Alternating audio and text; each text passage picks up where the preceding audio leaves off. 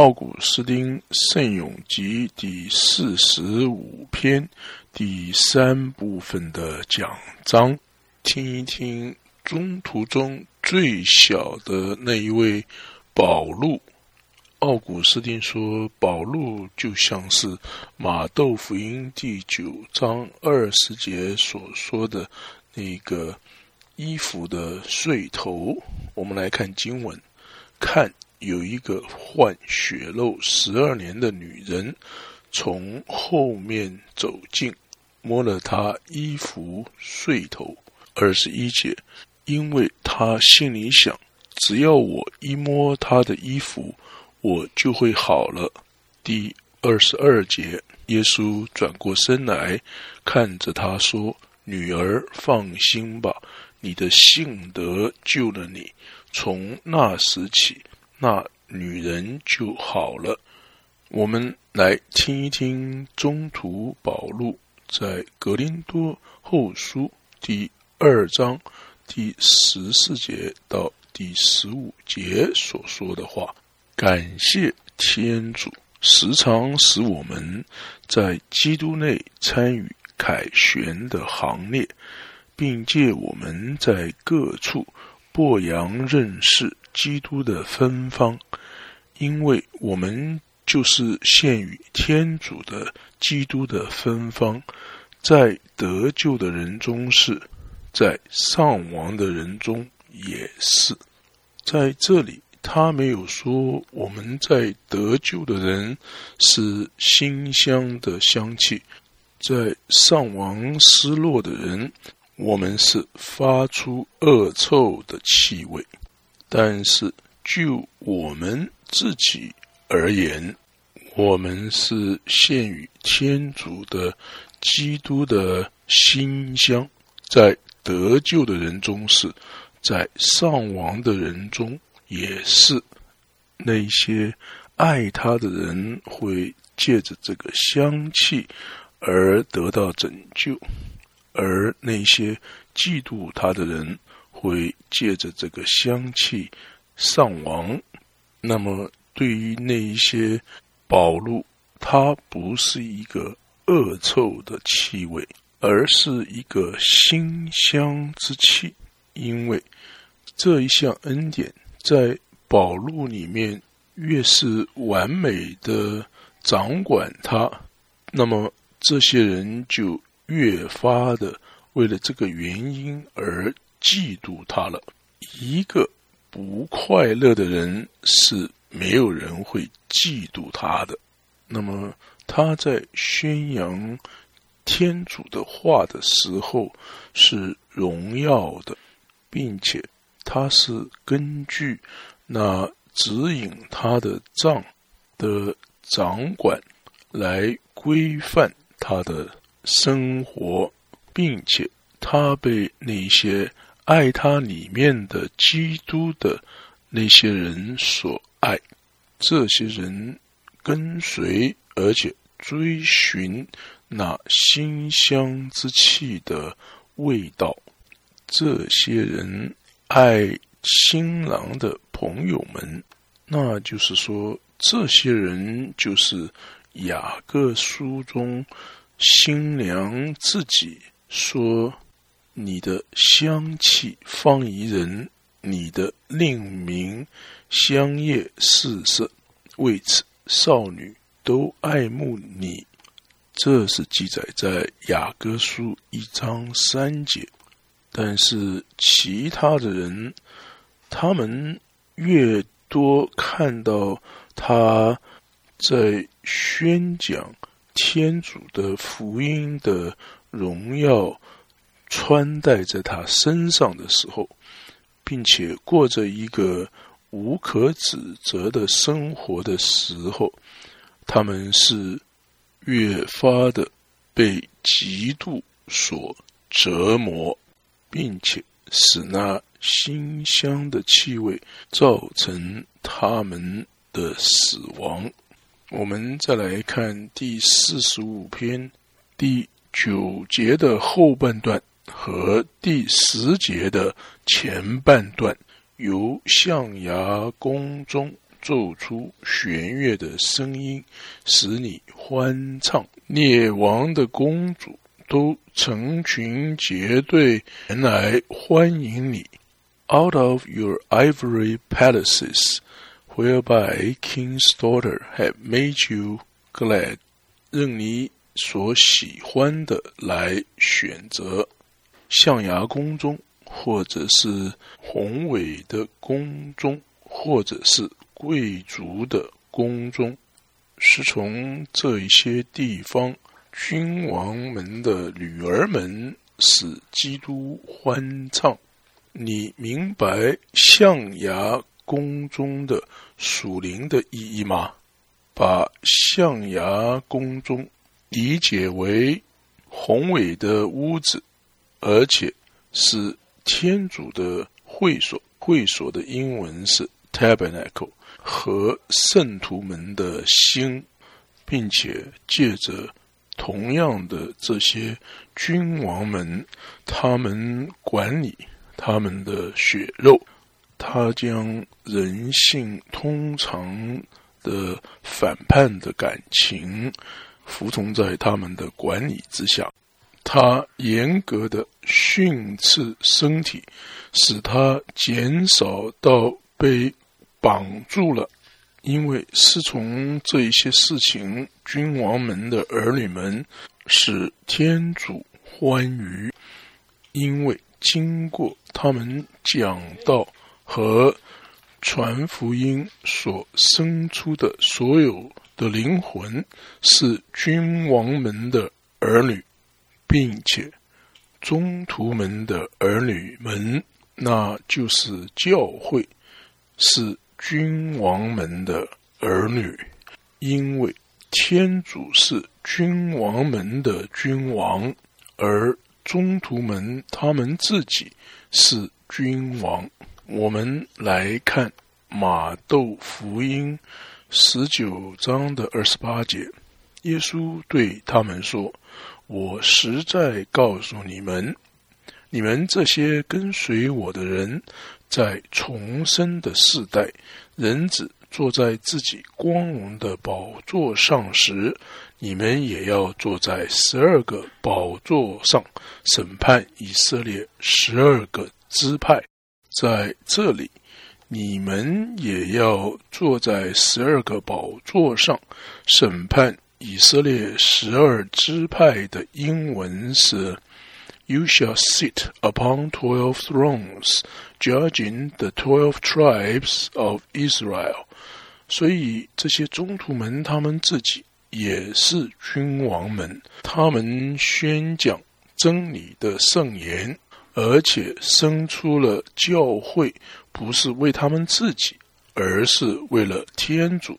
所以他们是 rising up seats to their brother， 这是记载在创世纪第38章第8节。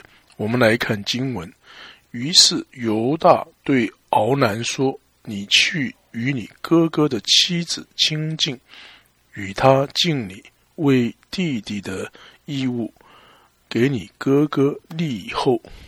给你哥哥立后，英文就是 raising up seed to his brother。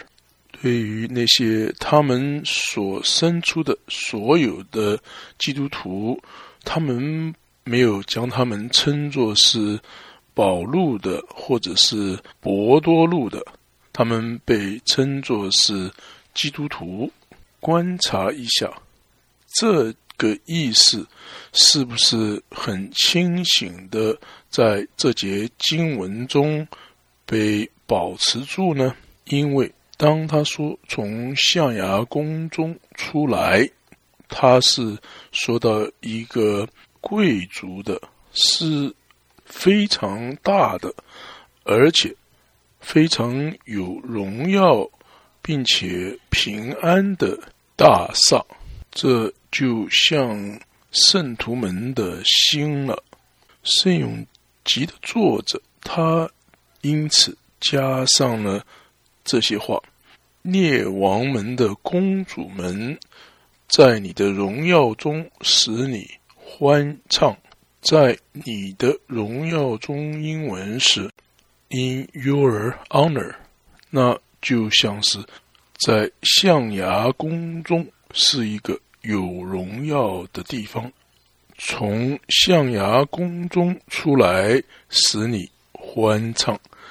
中文圣经在第9节的后半段中和第10节的前半段这样说，由象牙宫中奏出弦乐的声音，使你欢唱。列王的公主都成群结队前来欢迎你，这样做都是为了荣耀天主，也就是在你的荣耀中使你欢唱了。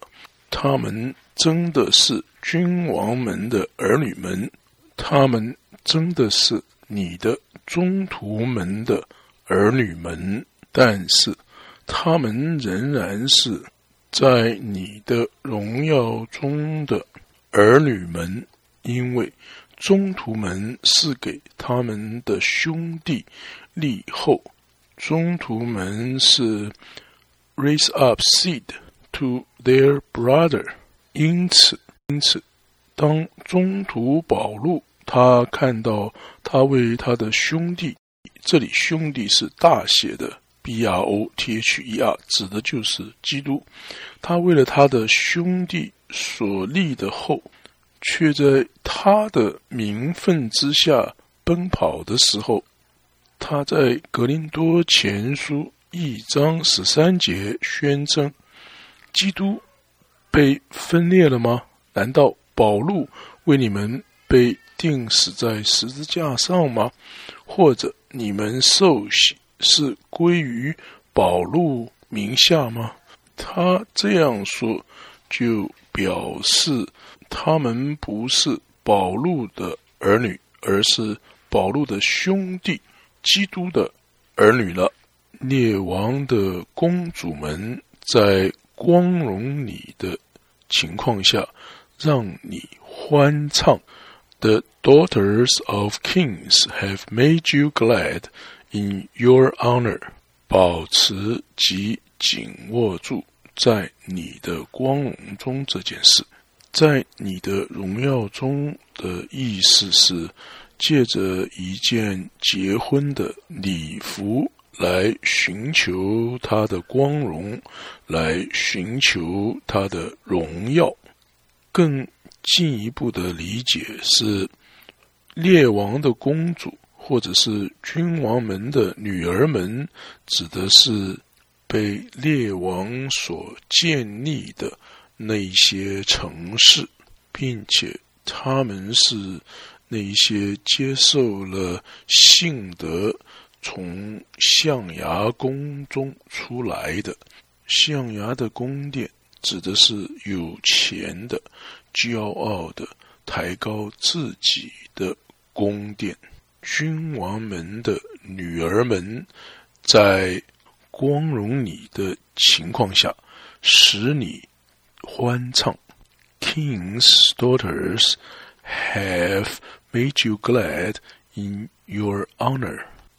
这些君王们的儿女，他们不是寻求那些建立他们的人的光荣，而是寻求天主你的光荣。展示我在罗马的 Romanus 的庙， Romanus 是罗马的神话中建立罗马城市的人。 Romanus 的庙有着如此伟大的光荣，那么我就会展示给你看伯多禄的纪念碑。在伯多禄里面，除了那一位为我们而死的基督之外，谁还得到光荣呢？因为我们是基督的跟随者，不是伯多禄的跟随者。我们来看申命记第25章第5节到第6节，如果兄弟住在一起，其中一个没有留下儿子就死了，死者的妻子不可出嫁外人，丈夫的兄弟应走近他，以他为妻，对他履行兄弟的义务。他所生的长子应归王兄名下，免得他的名由以色列中消灭。所以从这一段经文我们可以看出来，就算是我们是由那一位已经死的基督的兄弟所生出来的，但是我们却仍以那一位为我们已经死的那一位来命名。我们是由一位所生，却被命名在另外一位之下，由他得名，由他所生。注意啊，罗马、卡内基还有其他许多由列王所生的公主的那些城市，但是他们却不是在光荣君王的情形下使君王欢唱。 They are not yet made glad the king in his honor， 并且所有的这些城市在一起形成了一位皇后。这是何等的一个婚礼的歌曲啊！请看，在所有充满了欢愉的歌声之中，新娘来到了，因为新郎正在来临之中。在这里所形容的是新郎，而所有的注意力是集中在新郎身上的。我们来看第45篇第10节的后半段，王后佩戴敖菲尔金饰，在你右边侍立。在你右边侍立的英文是 Upon your right hand stood the queen。 站在君王左边的不会是王后，或者说不会是皇后。我们来看马太福音25章41节，然后他又对那些在他左边的说，可咒骂的离开我，到那给魔鬼和他使者预备的永火里去吧。在这一节经文我们看到，因为在君王的左边也站立了一位，而这一位呢，天主说他是可咒骂的，离开我，到那给魔鬼和他使者预备的永火里去吧。然而王后要站在君王的右边，而君王要对他说。我们再来看马窦福音第25章第34节，那时君王要对那些在他右边的说，我父所祝福的，你们来吧，承受自创世以来给你们预备了的国度吧。王后要侍立在君王的右边，佩戴着敖菲尔的金饰。这一位王后所佩戴的是什么呢？那是非常珍贵而且有许多颜色的配饰，那是在不同言语中的神秘的教训。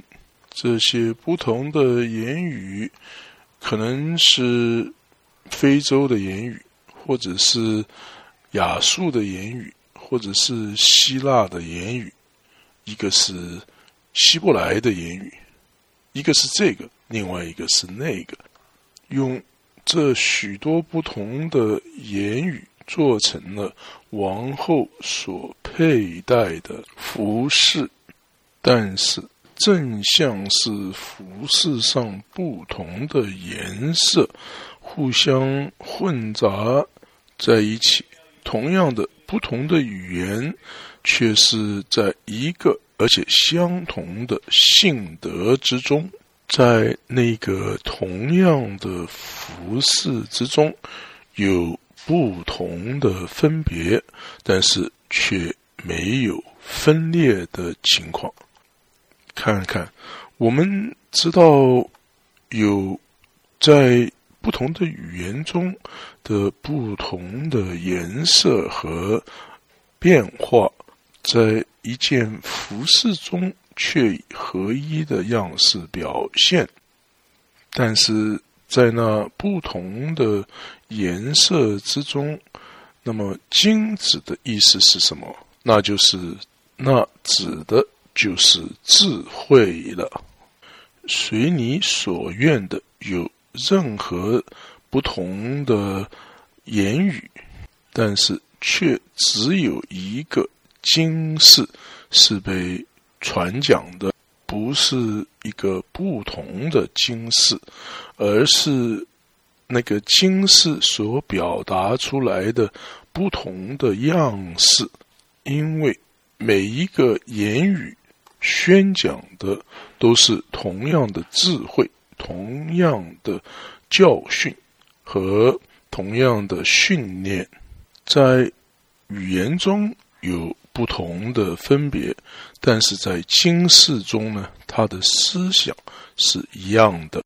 先知在这里对王后说话，因为他喜欢对王后唱诗，并且更有甚于此的是，我们之中的每一位，假设我们知道我们在哪里，并且努力的去使我们属于那一个身体，并且在信德和望德中，我们是属于那个身体的，我们是在基督的身体的肢体中联合在一起。下面的这一句话是对我们说的。我们来看第45篇第11节的前半段：儿女，请听，请看，也请侧耳细听。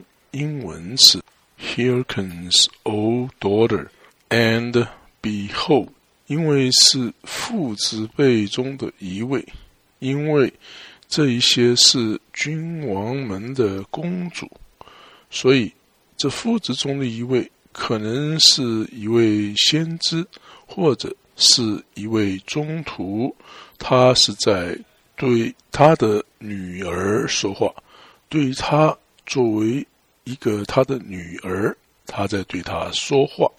因为我们是习惯于这样说，我们这些作为先知的父子辈们，或者是说我们这些中途的父子辈们，因为我们若称他们为父子辈，那他们称呼我们就是儿女们了。在11节前半段的这个经文中说，儿女们请听，请看，也请侧耳听，是父亲在对儿女说话的声音。首先要听，然后要看，因为先知们带着福音来到我们这里，他们首先是将福音传讲给我们，但是那个时候我们还不明白，或者说没看见，并且在听到了福音之后，我们相信了，并且借着相信福音，我们将会明白，或者是说看见。这就正如心腹他自己在圣经中借着一位先知这样说 ：A people whom I have not known serve me. In the hearing of me with the ear, it obey me. 有关于这一段圣经的中文翻译，我们来看圣咏集第18篇的第44节到第45节的经文。你救我脱离了叛乱的人民，又封立了我为列国的元勋，我不认识的民族也都来给我服务，外邦的子民向我谄媚奉承，一听到我即刻向我福音。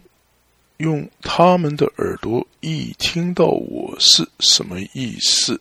那指的就是说他们没有看见。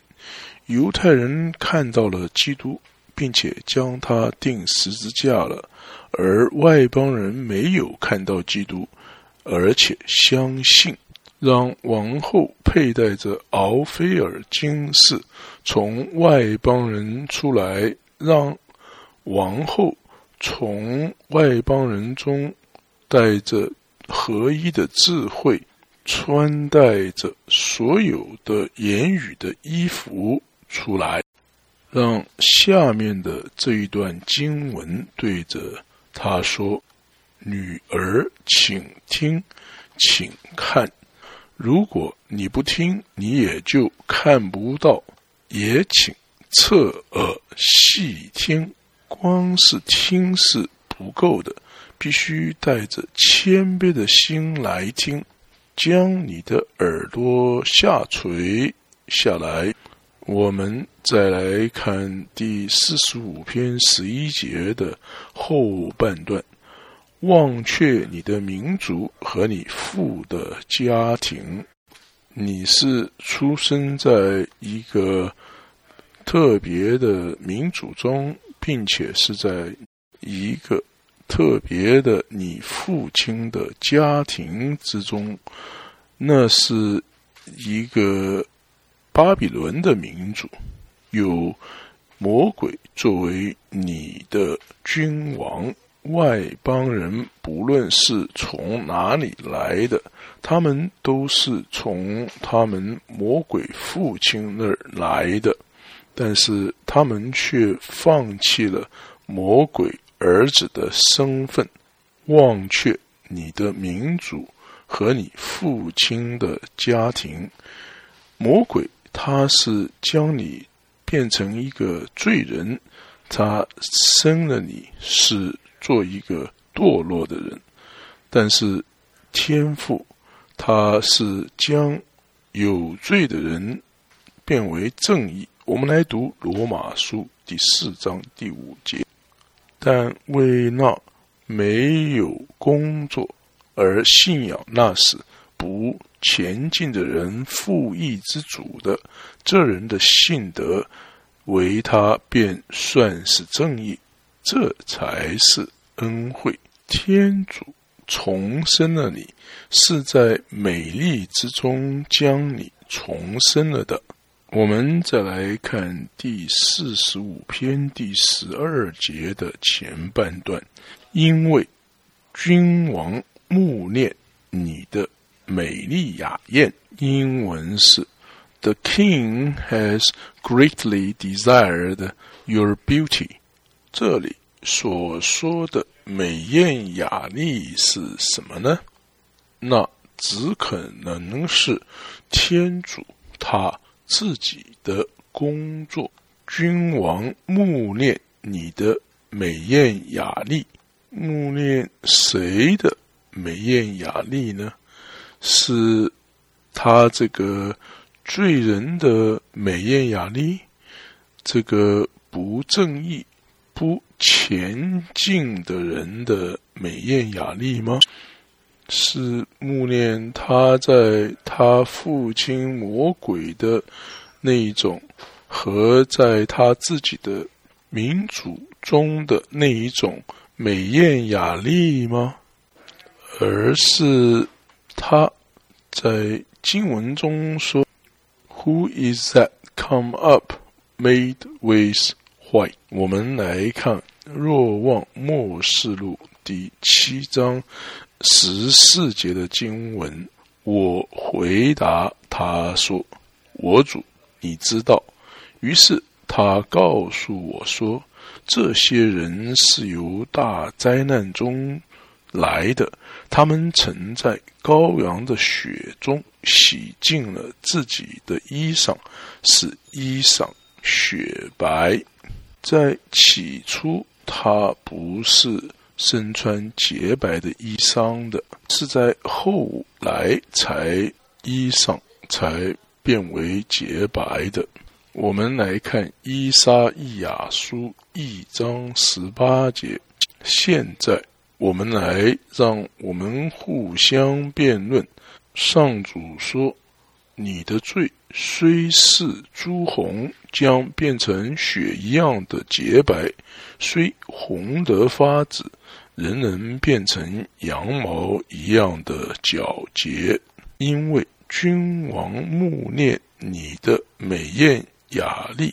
这里所说的君王是什么呢？因为他是天主，你的主。现在思想，你应不应该忘却你的父亲的家庭和你的民族呢？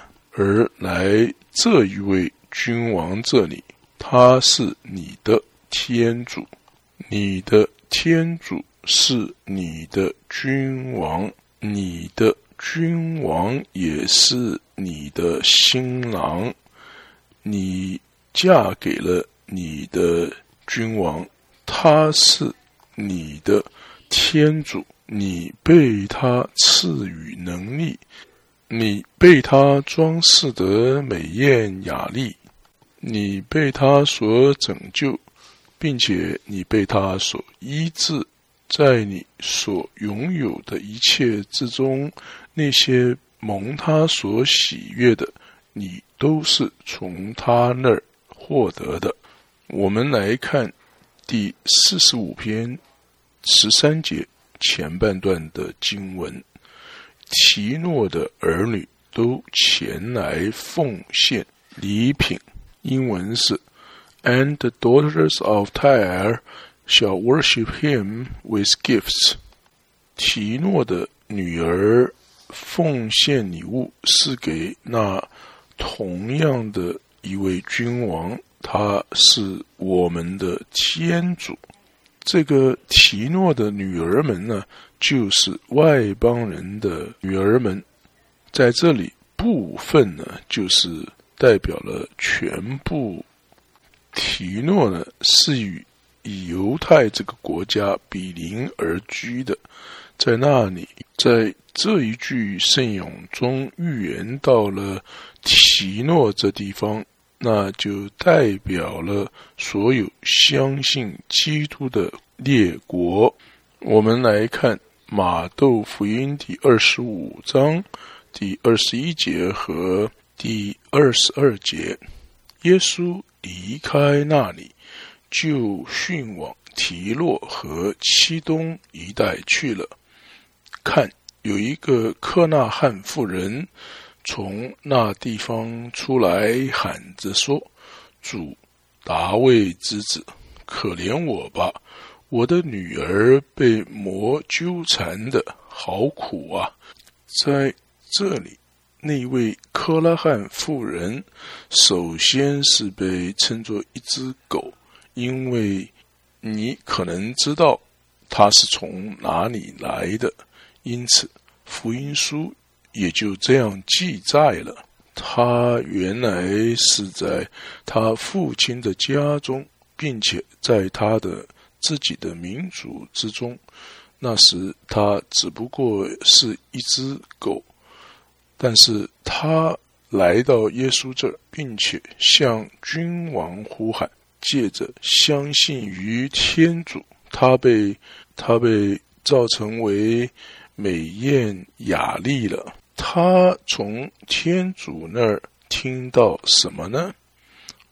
第28节说，基督回答他说，妇人，你的信德真大，就如你所愿的，给你成就吧。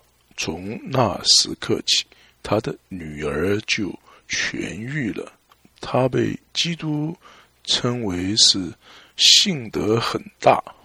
君王慕念你的美艳雅丽，并且提诺的儿女都前来奉献礼品。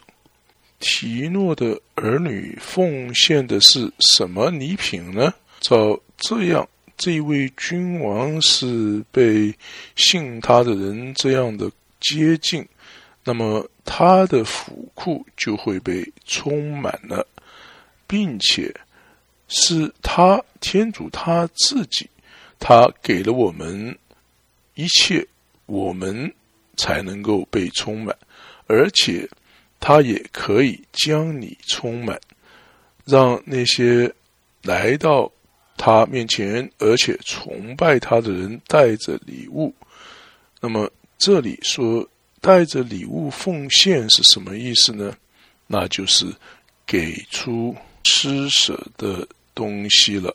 如果你能这样做，那么你就是被痊愈的了。奉献礼品给这一位天主。我们来看马窦福音12章第7节，假如你们了解我喜欢仁义胜过祭献是什么，你们就绝不会判断无罪的人了。在耶稣降世之前的那个圣殿呢，只是一个将要来的一个影子而已。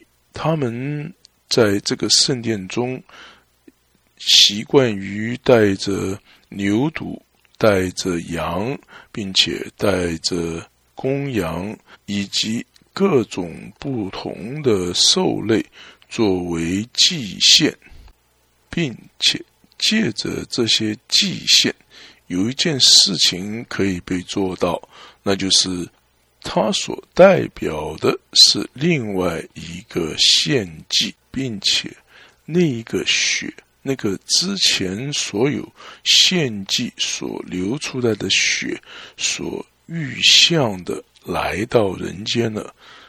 君王他自己来了，并且他自己给了你礼物。那么是什么礼物呢？那就是施舍的礼物，因为他自己将要在后来审判，并且他自己在将来要数算某一个人的礼物是什么。我们来看马窦福音第25章34节到35节。那时君王要对那些在他右边的说，我父所祝福的，你们来吧，承受自创世以来给你们预备了的国度吧。因为我饿了，你们给我吃的；我渴了，你们给我喝的；我做客，你们收留了我。这一些是提诺的女儿献给君王的礼品。因为当他们说我们在哪里看到了你呢？我们来看25章的38和39节。我们什么时候见了你做客而收留了你，或赤身露体而给了你穿的？我们什么时候见了你患病，或在监里而来探望过你呢？天主他是同时在地又在天的，因此呢，天使在梯子上去下来指的就是这件事。他这样说，我们来看马窦福音第25章的第40节，君王便回答他们说，我实在告诉你们，凡你们对我这最小弟兄中的一个所做的，就是对我做的。我们来看第45篇13节的后半段，民间的显要都想得你的欢心，英文是 The rich among the people shall entreat your face。 来看第35篇的第14节，公主穿戴齐配，姗姗来迟，她的衣服全是金丝绣成，英文是 All the glory of her, the king's daughter, is from within。 在这里英文的翻译和中文的翻译是大不相同，不单单是她的外袍是外表是由金和不同颜色所做成的衣裳，但是君王所慕念她的美艳和雅丽，更是因为君王知道她在里面是美丽的。皇后的这些里面的吸引人的地方是什么呢？那就是他们的良心，那里是基督所看的，那里是基督爱他的地方。他对皇后说话，是对他的良心说话，也是在良心那里，天主惩罚，也是在良心那里，天主加冕于皇后。让你的施舍是在秘密中做的吧。我们来看第45篇第14节的经文，公主穿戴齐备，姗姗来迎，她的衣服全是金丝绣成，英文是 For all the glory of her, the king's daughter, is from within, with fringes of gold, clothes with various color。 她的美貌是从里面发出来的，用金丝所绣成的是不同的语言，是教义的美丽。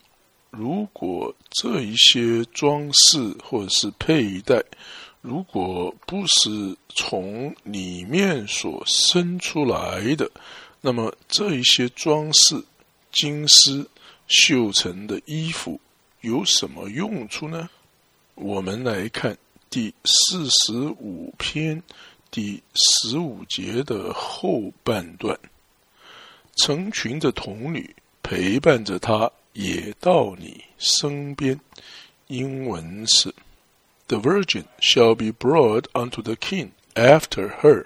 这一句话也是真正的实现了，因为教会相信了天主，在所有的国家之中，教会被建立了，并且童女们现在为了寻求在君王的眼中得到君王的欢喜，已经达到了怎样的一个地步了呢？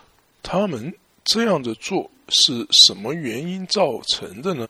那个原因就是王后走在他们前面，也就是教会是走在他们的前面的，所以他们才会在皇后之后，也就是在教会之后带到了君王面前。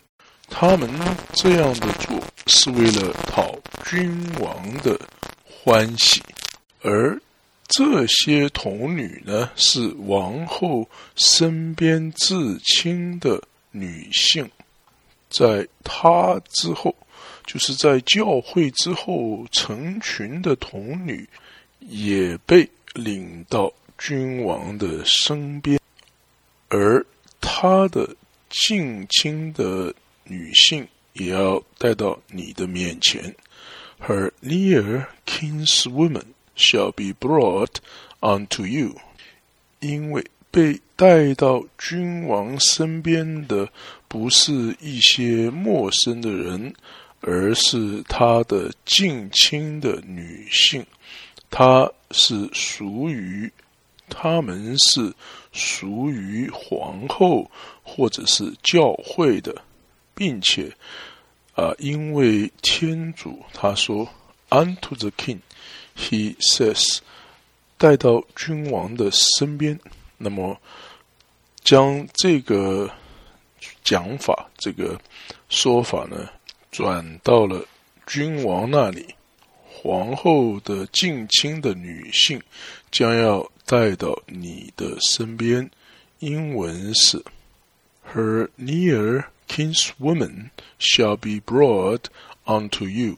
我们再来看第45篇第16节的经文，在欢乐歌舞声中一起进入了王宫。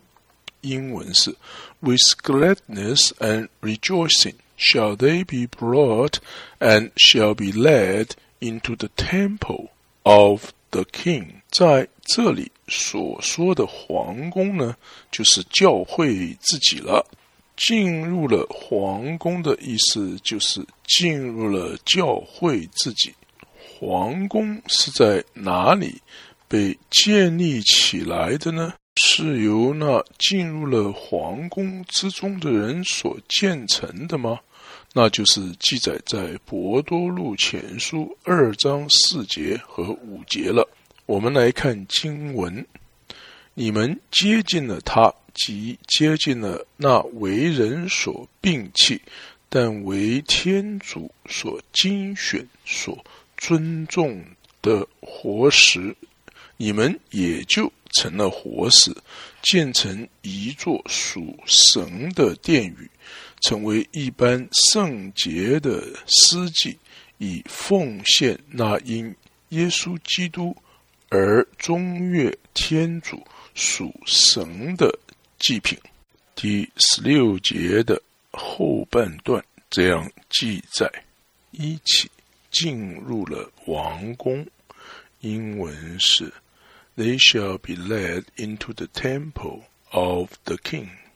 因为没有王宫的童女的存在，在异端之中也有修女，她们是童贞女，这是真的。但是童贞女这件事情对她们有什么好处呢？除非她们被引入了王宫。王宫是在一个合一的状态，王宫是不会被毁坏的，它是不会被撕裂的，它是不会被分开的。将这些活石连着在一起的就是爱。我们来看第45篇的第17节的前半段，你的子孙要承事你的先祖。英文是 Instead of your father, children are born to you。 没有其他的任何的事情比这一件事情更为显著的了。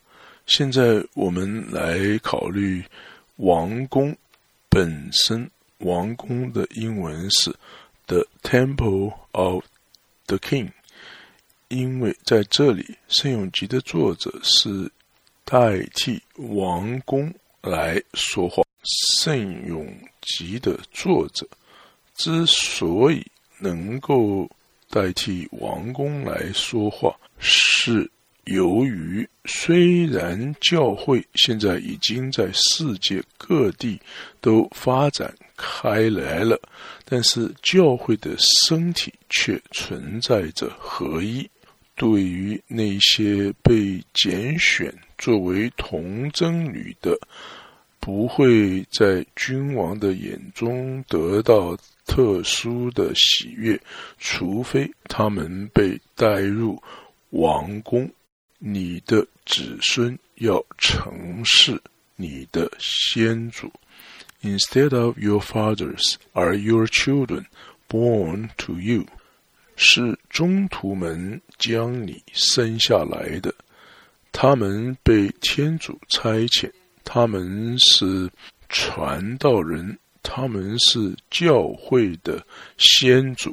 先祖的英文是 fathers， 但这些宗徒们有可能在教会的身体之中永远与我们在一起吗？不可能的。虽然他们中间有一个这样说。我们来看腓立伯书第1章23到24节，我正夹在两者之间，我渴望求解脱而与基督同在一起，这实在是再好没有了。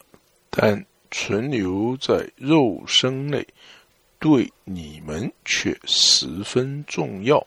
虽然这位宗徒他真的是说过了这些话，但是他能够活在这世上多久呢？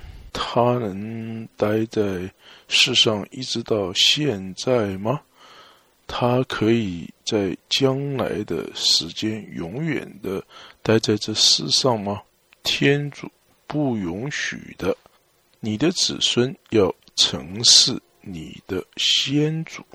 这一句话的意思是什么呢？宗徒们被差遣到你们这，作为先祖 as fathers， 代替先祖的是你的儿女们，他们被指定作为主教们，因为在现在这个时候，在全世界各地的主教们，他们的起源是从哪里来的呢？是教会自己称他们为主教们的，是教会本身将他们生出来，并且将他们放置在先祖们的宝座上的。不要因为你看不到伯多禄，你也看不到保禄，就认为你自己被天主放弃了。不要去看那些将你生出来的那些人，而是要看那些从你自己的后裔中有一个先祖们的体系向着你而被建立了起来。代替了先祖们的是你生出了后代子孙。英文是 Instead of your fathers have children been born to you。 观察一下王宫是如何的被分散到各处，那些没有进入王宫的童贞女，那个婚礼就与他们毫无关系了。我们再来看第45篇第17节的后半段，立他们为王，统治普天率土。英文是 You shall make them princes all over the earth。 这句话所指的就是普世教会了。普世教会的英文是 Universal Church。 他的儿女们，也就是教会的儿女们，在世界各处被立为王。他的儿女们，教会的儿女们，被立为代替宗徒们的位置。让那些将他们自己从这个真理中切割开来的人，让他们来到那唯一的身体，就是普世教会，让他们被引入王宫 The Temple of King。 天主已经在每一个地方都建立了他的王宫。我们来看厄弗所书第2章第20节的经文，已被建筑在宗徒和先知的基础上，而基督耶稣自己却是这建筑物的脚石。天主已经在各处立下了宗徒和先知的基础，教会的子孙们要承事你的先祖，立他们为王，统治普天率土。我们现在来看第45篇第18节的经文，我要使你的名永垂不朽，万民将歌颂你至于永久。英文是 They shall be mindful of your name in every generation and generation. Therefore shall the peoples confess unto you. 如果称颂天主却不是在王宫中内称颂的话，有什么益处呢？如果祈祷却不是在山上祈祷，有什么益处呢？我们来看圣咏集第3章第4节的经文，我一向上主大声呼号，他便从圣山上俯听我。从哪一座山俯听他呢？那座山就是记载在马窦福音5章第14节的。我们来看经文，我们是世界的光，建在山上的城是不能隐藏的。从哪座山上俯听呢？这是记载在但尼尔书2章34节和35节。我们来看经文，大王，你在观看，忽有一块石头未经手凿即滚下，集中了力象，把铁泥的脚打得粉碎。同时铁泥、铜、银和金立即完全粉碎，有如夏天鹤场上的糠皮被风吹去，无踪无影。那块击碎立象的石头却变成了一座大山，占据了全地，就是从35节中所说的那个大山中俯听。愿那些希望他们的祷告能被天主接受的人，在那座山祷告吧，也就是在教会，或者说在天主的宫中祷告吧。让那些他们的祈祷被天主听到的，在那里祷告吧。让那些认罪的人希望他们被赦免的人，在那里认罪吧。万民将歌颂你直至永远。英文是 Therefore shall the people confess unto you forever, world without end. 因为在永恒的生命中，真实的情况是，在那里不再有为罪的忧伤了。但是借着那一座在天上的永远的城市 Everlasting City， 在对天主的赞颂之中不会缺少了对那喜乐的伟大性所做出的不停止的赞颂，因为有关于那个城市的本身，在另一处的圣咏集这样说。我们来看圣咏集第87篇的第3节，天主的圣城，人们论到你曾经说了许多光荣的事。